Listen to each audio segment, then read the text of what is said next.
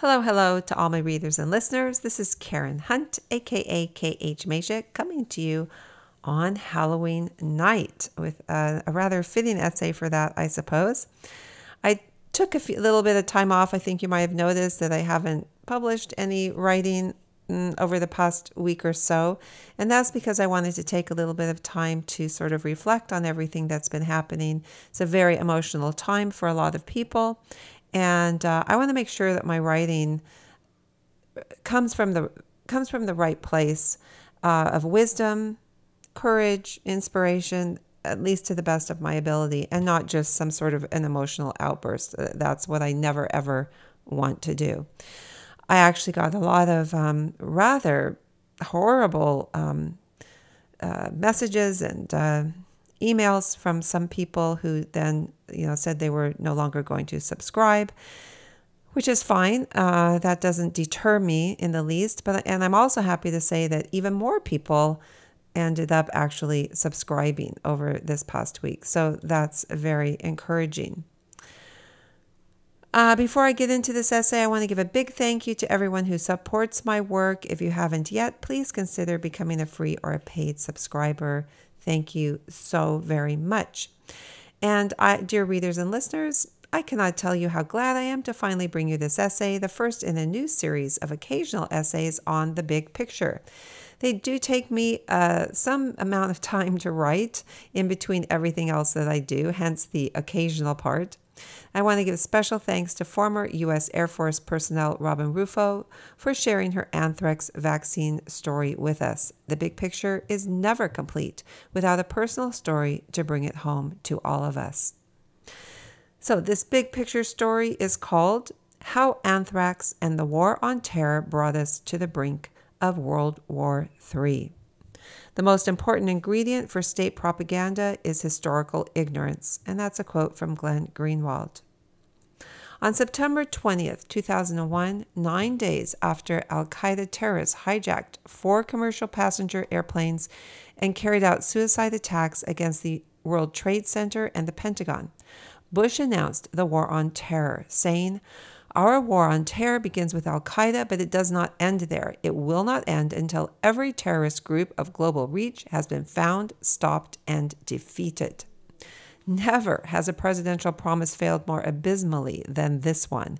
Instead of ridding the world of terrorists, they have multiplied. Just like the war on drugs, the war on terror has proved too lucrative to the politicians, the drugs arms dealers, the billionaires club to consider ending it. When it comes to Hamas, leaders in the United States and Israel should take their share of the blame for creating this monster, although of course they never will. For years, the United States and Netanyahu's government gave billions of dollars in humanitarian aid to Hamas, which was then used to amass military supplies and build a network of tunnels beneath Gaza, where more than 200 hostages from nations all over the world now languish. Meanwhile, the leaders of Hamas live luxurious lifestyles in Qatar and Turkey, far from the bloodshed of the people they claim to represent. Deals are made in Qatar between men who love war for the power it gives them, just as deals have always been made down through history, and I am not sure why anyone is surprised that this time it's no different. When I think of our fearless leaders, the image of Afghan President Ashraf Ghani always comes to mind.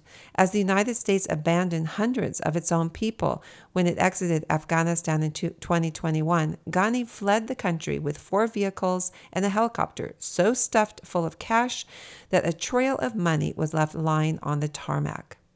The United States' virtuous defense of Ukraine is another hypocritical example of the madness of money and war.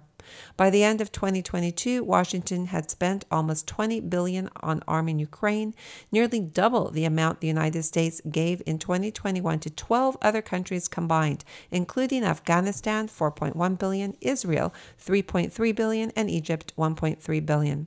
As of February 2023, the total amount in aid from Western nations had reached a staggering $150 billion, according to the Kiel Institute for the World Economy. The amounts of money kept escalating as Americans were asked to tighten their belts. As of September 2023, the United States has given to Ukraine $113 billion, and no one is sure where that money has gone. The White House is now asking for almost $106 billion for Israel, Ukraine, and the border. The bulk of that money will go to Ukraine, while $14.3 billion will go to Israel. According to The Nation, this year's proposed budget for the Pentagon and nuclear weapons work at the Department of Energy is $886 billion. The Pentagon now consumes more than half the federal discretionary budget, leaving priorities like public health, environmental protection, job training, and education to compete for what remains. In 2020, Lockheed Martin received $75 billion in Pentagon contracts, more than the entire budget of the State Department and the Agency for International Development combined. The average taxpayer spends $1,087 per year on weapons contractors compared to $270 for K-12 education and just $6 for renewable energy. No matter what our leaders say to the contrary, their commitment is not to the people, but to the perpetuation of war. Ukraine was one of the biggest black markets for weapons in the world, and it wouldn't be a stretch to assume it is now the biggest. As with recent conflicts involving the U.S., such as Afghanistan and Syria, weapons officially sent by the U.S. are diverted when they arrive in Ukraine, eventually making their way into the hands of extremist militias, paramilitary groups, drug traffickers, and terrorist organizations like Hamas. The war on terror is a nebulous term that often means assassinating notorious individuals like Al-Qaeda's Osama bin Laden and Iran's Qasem Soleimani.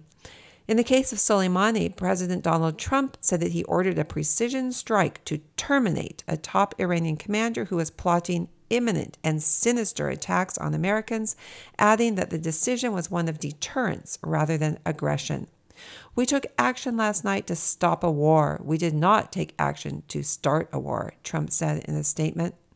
Except that 4 years later, rather than stopping wars, we are facing World War III, with one of our main enemies being Iran. Ever since 9/11, the government has relentlessly made sure that terrorism looms large in our minds. Without the threat of terrorism, most of the recent wars we've engaged in would not have been justified. Wars are a way to push totalitarianism and surveillance as a means to keep people safe. Wars are a way for unpopular leaders to increase their ratings in the polls, even as they fleece citizens for every last dime, telling them it's for the cause of freedom. Many people would be surprised to learn that terrorism is not only a much rarer cause of death than non-communicable or infectious diseases, it is also a rare cause of violent death. More than 4 times as many people die in armed conflicts, and more than 10 times as many die from homicides. In America, we have our own type of terrorist, the mass shooter. More than 560 mass shootings have taken place in the United States so far this year, including the one in Lewiston, Maine. The rate of mass shootings in 2023 has consistently outpaced that of past years, with an average of nearly 2 mass shootings a day. While in 2021 alone, there were a total of 48,830 firearm deaths, 54% from suicides, which is another surprising fact. The average number of deaths due to actual terrorist attacks over the last decade was around 24,000 per year. Below is a chart of what people die from.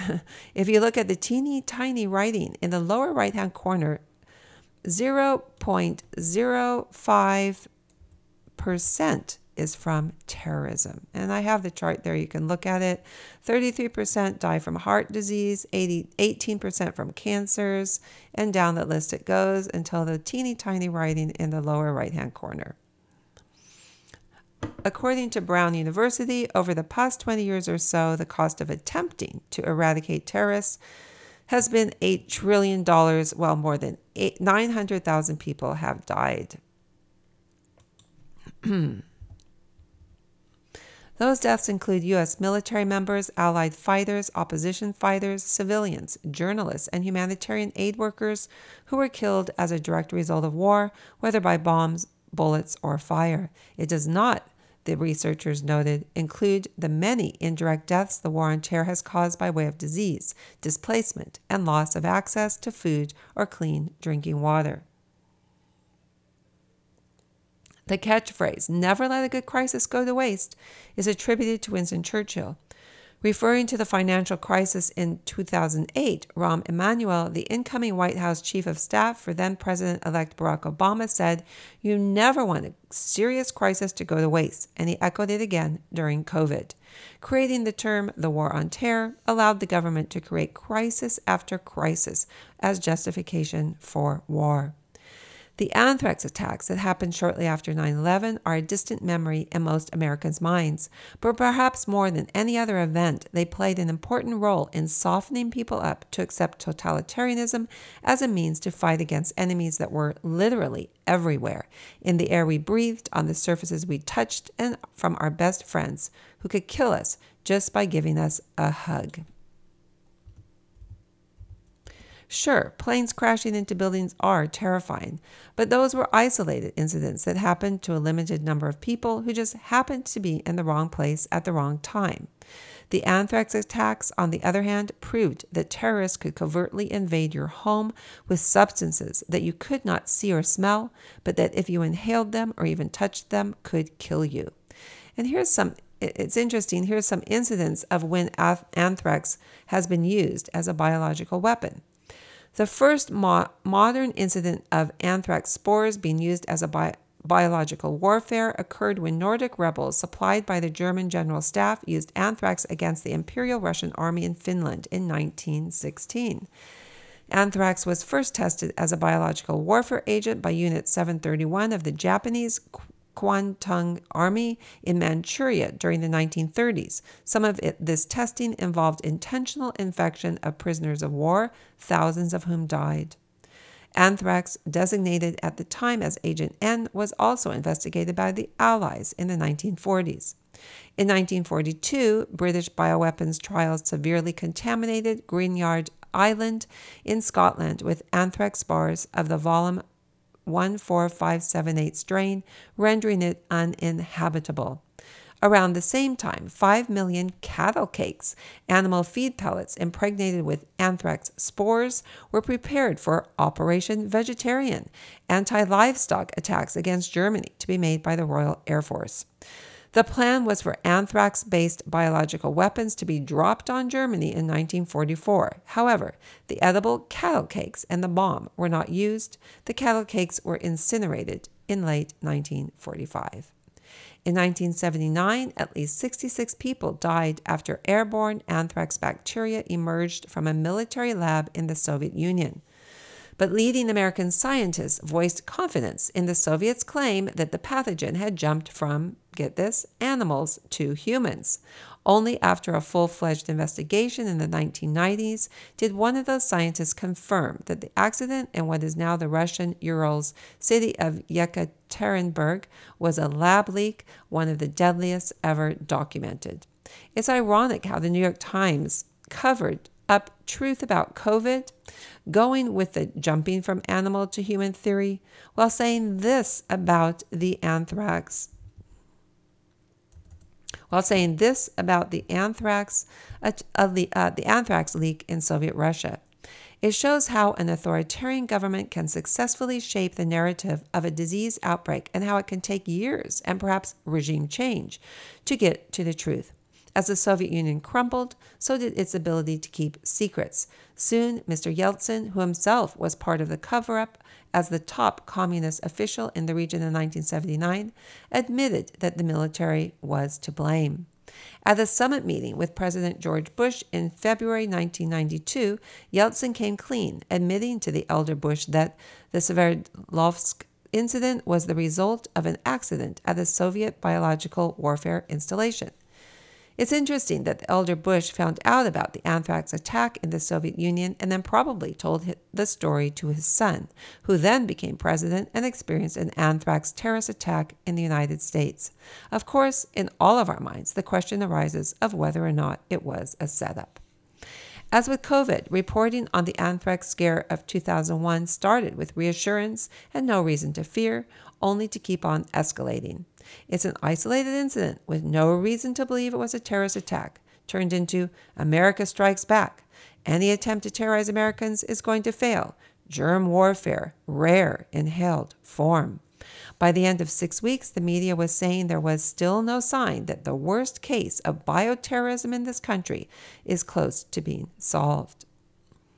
And I have a video there that shows a sort of a smattering, a bunch of these various media scare tactics that they used during the anthrax attacks. With the fear of biological attacks so deeply embedded into Americans' minds, people easily complied with the draconian restrictions Dr. Fauci imposed on their freedoms. People say they will never do it again, but they will. If another attack comes, you can be sure it will be more terrifying than COVID. One of Anthony Fauci's first warnings was that we could get sick or even die just by touching a surface that was contaminated. With this terrifying news, he convinced people to start performing the first of many rituals, disinfecting everything, even down to the packages our food was wrapped in. People took off their clothes before entering their houses. They slathered their hands in sanitizers, never caring that the chemicals were far more dangerous than the ordinary germs they encountered every day. Millions of people are still brainwashed. They continue to feel safer wearing masks and using chemical-laden hand sanitizers than breathing fresh air and developing a healthy immune system. It doesn't matter how illogical this is or how detrimental it actually is to their health. People want an expert telling them what to do, and they want to believe the expert without question. This brings comfort in the midst of chaos and fear. The fact is, the danger of nuclear war or a biological attack is real, and there is no protection against it for ordinary citizens, much as the government would like us to believe that there is. Nor is there a way to keep us safe from the real terror, the increasingly out-of-control evil wrought upon us by the powerful. We have just been through 3 years of a so-called plague, and we are more in the dark than ever. Experts now abound on both sides of the aisle, but who is right? Was COVID just a bad flu? A bioweapon? How about the vaccines? Are they even vaccines? Do they work or don't they? Are mRNA vaccines a plot to get rid of all the useless eaters? Are they the bioweapons? Maybe COVID and the vaccines are both bioweapons. Maybe not. How can we trust anything we're told by anyone anymore? Of one thing we can be sure, people are dying in ways that cannot be termed natural causes. 7 days after the terrorist attacks of September 11, 2001, anonymous letters laced with deadly anthrax spores began arriving at media companies and congressional offices. Over the ensuing months, 5 people died from inhaling anthrax and 17 others were infected after exposure. And then, poof, the danger disappeared as quickly as it had appeared, and we all forgot about it. We moved on. But it was there, in the back of our minds, without us even realizing it. The psychological scarring didn't start with COVID. It's been going on for a long time, and the anthrax attacks were a big part of it. We might have forgotten and moved on, but millions of military personnel who had been forced to take the anthrax vaccine before any of us had ever even heard of it did not. Many of them went on to suffer horrific side effects as a result of those vaccines. Between March 1998 and December 2008, nearly 8 million doses of Biothrax were administered to over 2 million U.S. military personnel as part of the program. Retired Marine Major Dale Saran, a former JAG officer, authored the book United States versus Members of the Armed Forces, The Truth Behind the Department of Defense's Anthrax Vaccine Immunization Program, published in 2020. He also offered legal advice to attorneys with clients facing punishments for refusals. Saran's clients and many others were often top performers, some early in their careers and others nearing retirement. But once they refused the vaccine, their commands sought to punish them. The venom with which they went after people, I just find that abhorrent, Saran said. Those service members were charged and threatened. People's lives were destroyed, just like what happened with the COVID vaccines. So much suffering can be traced back to the war on terror and the bottomless pit of greed that lies at the heart of Washington. If we don't stand up to our governments and say enough is enough, if we don't start listening to the voices of those who have suffered for years in silence, how can we virtuously claim we are doing anything to make it better now by screaming about injustices on social media? It is all so cowardly and pointless. Robin Rufo was one of the millions of soldiers who got the anthrax vaccines. When she became ill, no one listened to her. No one was interested. Robin and I met on Twitter before it was banned a year ago. We reconnected when I was let back on. I wanted to give her a chance to speak, not only for her own sake, but to remind all of us that, as Glenn Greenwald has said, the most important ingredient for state propaganda is historical ignorance. It is imperative that we do not remain ignorant. Those in power want us so caught up in the emotion of the moment that we forget how we got here, forget that we are all brothers and sisters fighting the same battle. The powerful want us to turn on one another instead of exposing the truth about them. Here is Robin's story. There's a lovely picture of her there if you want to look at it. I grew up in Fords, New Jersey, and moved to South Florida when I was 13. My parents divorced. I'm still an absolute tomboy, outgoing, fun-loving on my good days. I went to Marjorie Stoneman Douglas High School, you know, the school where a teen gunman massacred 17 people in 2018. It hit close to home. The mass shootings are all horrific, unnecessary, and devastating to locals because everyone is affected in some way during these tragedies. I was in the first graduating class, 1992. I didn't know what to do with my life. I admired my cousin in the Air Force. He looked cool in his uniform. So I went to see a recruiter and I signed up. I wanted to be a paratrooper, but they weren't taking women at that time. I took the job of aircrew life support. I went to different survival schools. Yes, POW training camp included. I learned all about land survival and water survival, what to do if a plane goes down, how do you survive. I taught the follow-up courses. We did certain courses every year for refreshers. How to live off the land, how to be camouflaged, escape, and evasion. Depending on the aircraft, there was a different procedure for each one. We took care of all the equipment the aircrew used on the planes to survive: helmets, masks, parachutes, survival kits and rafts, vests, cold weather gear, chemical, biological protection gear, night vision goggles, and so forth. First, I was stationed at Keesler AFB-MS, then to Davis-Monthan AFB-AZ, Arizona, and lastly, at Andrews Air Force Base. I worked with C-130s, A-10s, and commercial aircraft for the presidential wing. I loved it. I put my heart and soul into being the best that I could be. There were challenges for sure. I'm not vain or conceited, but I'm a good-looking chick, and I didn't want to be bothered by guys. I let people know who I was. Yes, I'm a woman, but I'm not going to flirt and bat my eyes to get my way. A woman in the Air Force has to prove herself 100 times more. If you don't pull your weight, then you get kicked out. I was 125 pounds of mostly muscle. The parachutes are 60 pounds each, and I carried them no problem. I got married at 19, way too young. We were in the same squadron. I thought he was so nice. Well, that lasted a year and a half. I had a child shortly after I got married. It didn't affect my career. Right after we got married, we were deployed to Aviano, Italy base during the conflict in Kosovo, 1993. My job was on the base, and our planes would fly over, and their job was to talk from air to ground and control airborne command and control. They helped with Army movements. In 1997, I married another winner and had another baby in 1998 and got divorced again. So there I was, a single mom with 2 children, no child support. At my job, we didn't make a lot of money. I lived on the base with the kids. Life was still good. I loved my kids. I loved my job. I learned some hard lessons, and I was free from the relationships that had held me back. The future was in front of me, and I could make it into anything I wanted. And then, in 2001, it all went south from there. In 1999, I got my first anthrax shot. I got 5 shots in all within a year of each other. I never got the 6th shot. My good friend gave me the shots. She was ordered to go from squadron to squadron to vaccinate everyone. They were scheduled because of upcoming deployment to Kuwait, and we were all forced to take it. At that time, what did I know? I'd already taken so many shots and basic training.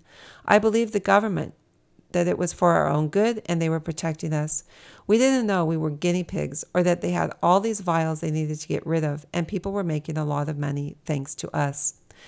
They put squalene in the vaccines as an adjuvant. they were testing it on rats. It was illegal what they did. Squalene isn't licensed for use because of potential side effects. It was presented in 1990 as an investigational new drug, and that's what the FDA coded it as. It was the first time this fax was made, and military personnel were the greatest guinea pigs.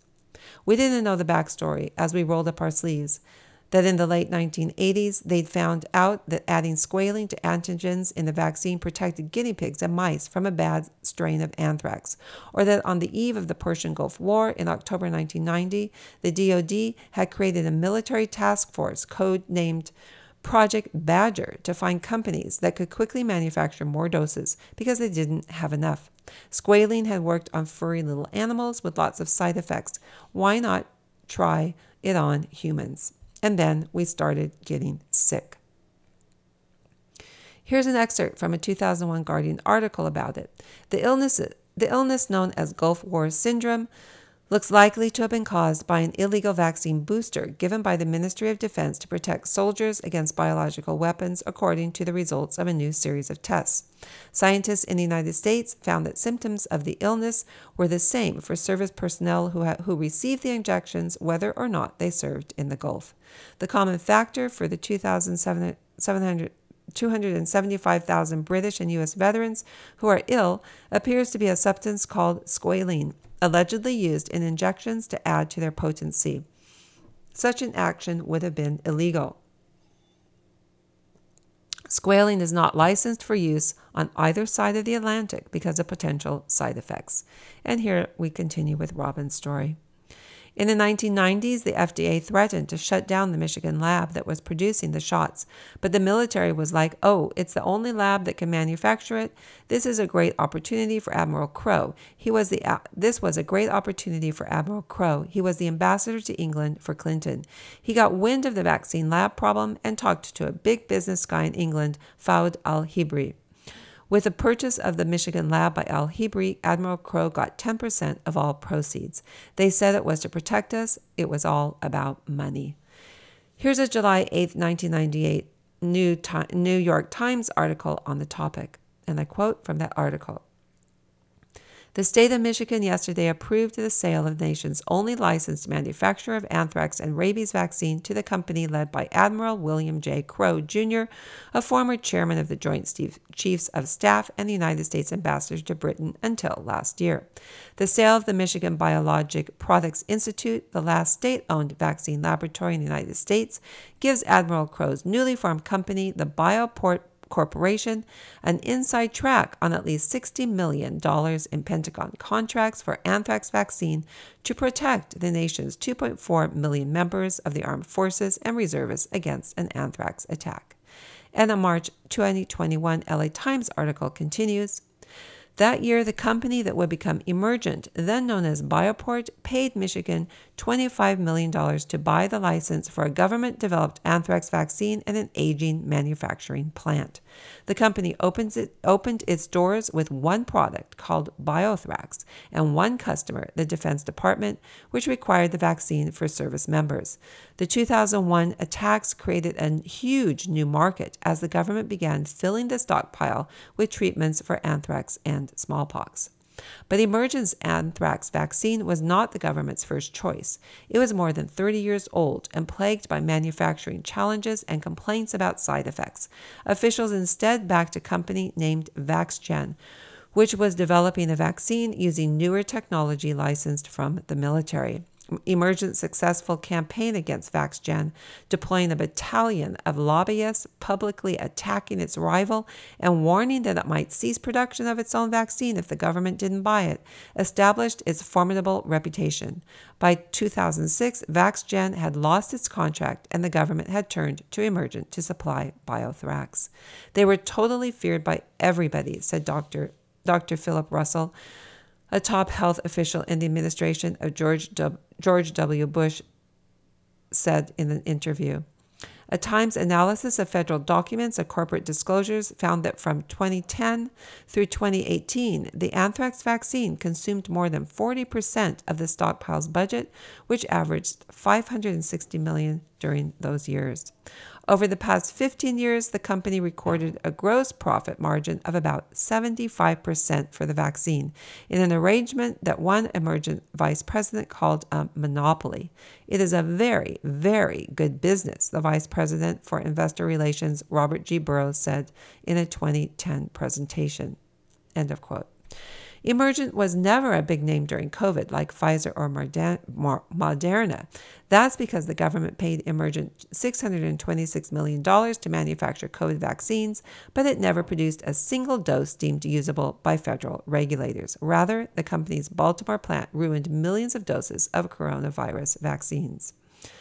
It's unlikely Mr. El-Hebri cared, since Emergent's stock had performed so well in 2020 that he cashed in shares and options worth over $42 million, the New York Times reported.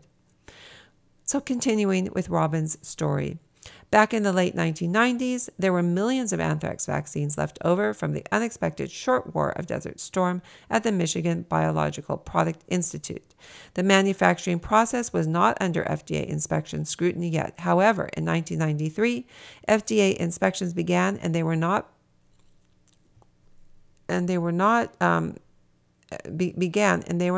until MBPI was sold to Biport.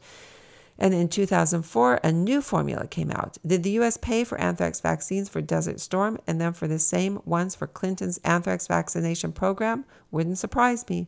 The FDA found mold and cross-contamination, unlabeled vials not passing required tests, and so much more. The greedy jerks in Clinton's administration had to figure out a way to use the Desert Storm vials and make money at it. Clinton and the Secretary of Defense decided, let's say anthrax is a threat in the Middle East because we need to use these vials. No large caches of biological and chemical weapons were ever found in Iraq. It was all a lie, the whole war on terror justification. The CIA whistleblower of this information committed suicide, in quotes, not long after he testified before Congress. The government had to shut him up somehow. Thousands of service members and government civilians got the vaccine, all so a few greedy men could make a buck. I moved to Maryland in 2001, and that's when my body really started breaking down. I started getting eczema. Not long after my 5th vax, I got mono, I think from the buildup of all the vaccines. Then I got an ovarian cyst burst. I had an ovarian cyst burst, and I had to have them surgically removed. I had a hernia and surgery, yes, all in 2001. My connective tissue is now crap. While I was in the hospital, my current husband, Chris, came up with a couple of folks from work with flowers. He was interested in me, but I didn't know. He was so cute.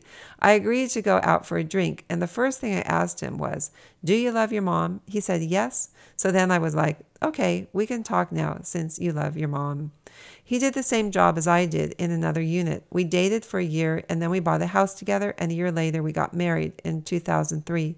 He's the greatest stepdad in the world. He knew all my health issues from the beginning. He stands by me through everything. He's a fantastic caregiver. I'm 49. My sons are 25 and 29. My oldest went to college and then enlisted in the Air Force. My youngest went right after high school. Their choices were join the military or go to college. I didn't want my kids playing video games in my basement without a future. I got my bachelor's in 2005 and earned an MBA in 2015. I had an amazing career until my body just couldn't function correctly. I could go on and on about my health issues. They just got worse and worse. I always thought maybe the vaccine was doing all of this to me, but I didn't put it all together until 2017 when I was diagnosed with type 1 diabetes and mixed connective tissue disease, very rare. My sugar was so bad I was almost in a coma. I lost 10 pounds in a week. It's a very rare overlap syndrome where you can have symptoms of different diseases like lupus, rheumatoid arthritis, scleroderma, I can't pronounce all these, Sjögren's syndrome, myositis. I have symptoms of Sjögren's where your immune system attacks your salivary glands and dries up your eyes and your nose and your mouth and everything that is supposed to be moist. Additionally, I have symptoms of RA and lupus. All of these affect my organs, brain, skin, etc. I was just diagnosed with dermatomyositis, another rare disease. It's an inflammatory disease affecting your skin and causing muscle weakness. Now these diseases are way more complicated to deal with. They all affect everything inside and outside of my body. Before the autoimmune stuff hit, it was all structural, and I had surgery for it. In 2003, my rotator cuff needed repairing, and a mysterious cyst showed in my shoulder x-ray, which is actually a hole. I was lucky it was caught, and my ortho filled the hole with cadaver bone. I was really good at push-ups, but if I kept going, my humerus would have eventually snapped. My gallbladder stopped working in 2008, appendicitis in 2014, almost burst, so they took that out. After my ovarian cysts were removed in 2002, fibroids began to grow over the years, and in 2018, I had to get a full hysterectomy due to the pain. Somehow, I also had developed the rare disease thoracic outlet syndrome over years, and no neurologist found it until 2017.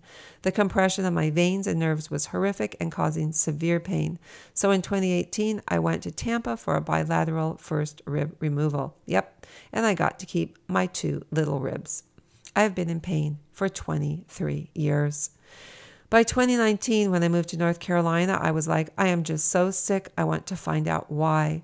I started researching the anthrax vaccine, and I found Dr. Merrill Mass. She went to Congress to vouch for us being so sick in 1999 to early 2000s, as did Dr. Pam Assa, who developed a squalene test assay at Tulane University. The Army said they would make one as well with her studies, but they never did. Why? Because then they would be admitting that what they've denied, that there is no squalene, they said. The government made sure Dr. Assa's studies were never reviewed by peers. She found the link as to one major cause for Gulf War illness syndrome, which at first they said was from PTSD. Seriously, they knew they fucked up at this point. So here we go on the crazy train to wasted studies, contracts, billions of dollars to figure out what they already know, and still won't admit anything about the anthrax vaccines. Anyone who supported these women were blacklisted, died somehow, etc. But I started realizing at least I wasn't alone. There were other people suffering, and it was from the vaccines. Except nobody wanted to do anything about it. We all suffer in silence, just like people suffer from the COVID vaccines. It's disgusting how our government treats us. It was only the military with anthrax, but it was the entire world with COVID. It's always the same story. We justify making biological weapons and then vaccines because other countries have them. Then it turns into let's make money. Every year when budgeting came, it was scare tactics about Iran and Iraq. So we have to keep on giving these shots to our military. It takes millions and millions of dollars to make it and disperse it. But really, who's going to actually use anthrax as a weapon? There is no filter that protects you from anthrax because it's so deadly, it's like a nuke. But now we have all these dangerous physical and biological weapons building up. It's out of control. Anything can happen, and it can be an accident or a rogue, crazy person, who knows? But the money, the involvement of all the top people who are in it so thick and making money off of it, that's the reason it never ends. And that's the reason they have to make it into some big threat and use scare tactics on us all. And then they create the monster and they breathe life into it. And we are now on the verge of destroying the entire planet because of it. I loved every day I was in the service, but we were poisoned and dying. I would never do it again. I do worry about my boys and what crap they've been vaccinated with, but they made their decisions before I figured out what was making me so sick. In my opinion, in light of what's happening in the Middle East now, there is no way the top intelligence agencies did not know about Hamas attacking, unless they were using sign language. We and others have folks embedded. We always do. The religious wars have happened for so many years. They were making too much money. Nothing ever surprises me. The story of anthrax, end of Robin's story. The story of anthrax is the story of corruption and cronyism in Washington that has spread across the world, of powerful monopolies created by buyouts of competitors, of no big contracts facilitated by friends in government. It's a story of unbridled spending by former military-turned-lobbyists like Admiral Crowe, who helped El Habri corner the market on the anthrax vaccine. And where did it get us? As the documentary Anthrax War shows, the U.S. military has spent decades preparing for a biological war where the weapon is anthrax. Yet so far, the only anthrax Americans have been exposed to came from our own military's labs. And the only harm our troops have had to defend themselves against is the vaccine injuries from squalene-laced biothrax. The war on terror has achieved nothing except death and destruction of such magnitude that we are now on the brink of World War III. It's unlikely our greedy, weak-minded leaders will do anything to stop it, since all they care about is the wealth and power these wars lavish upon them. They will be dethroned, of course. The powerful always are. It's just a question of whether or not this time it will be too late, and we all go down with them in a mushroom cloud of total annihilation. That's the end of this essay. I hope you, well, I can't say the word enjoyed it, but I hope that it was meaningful to you and that you learned something from it. Please share, please subscribe, and comment. God bless you all.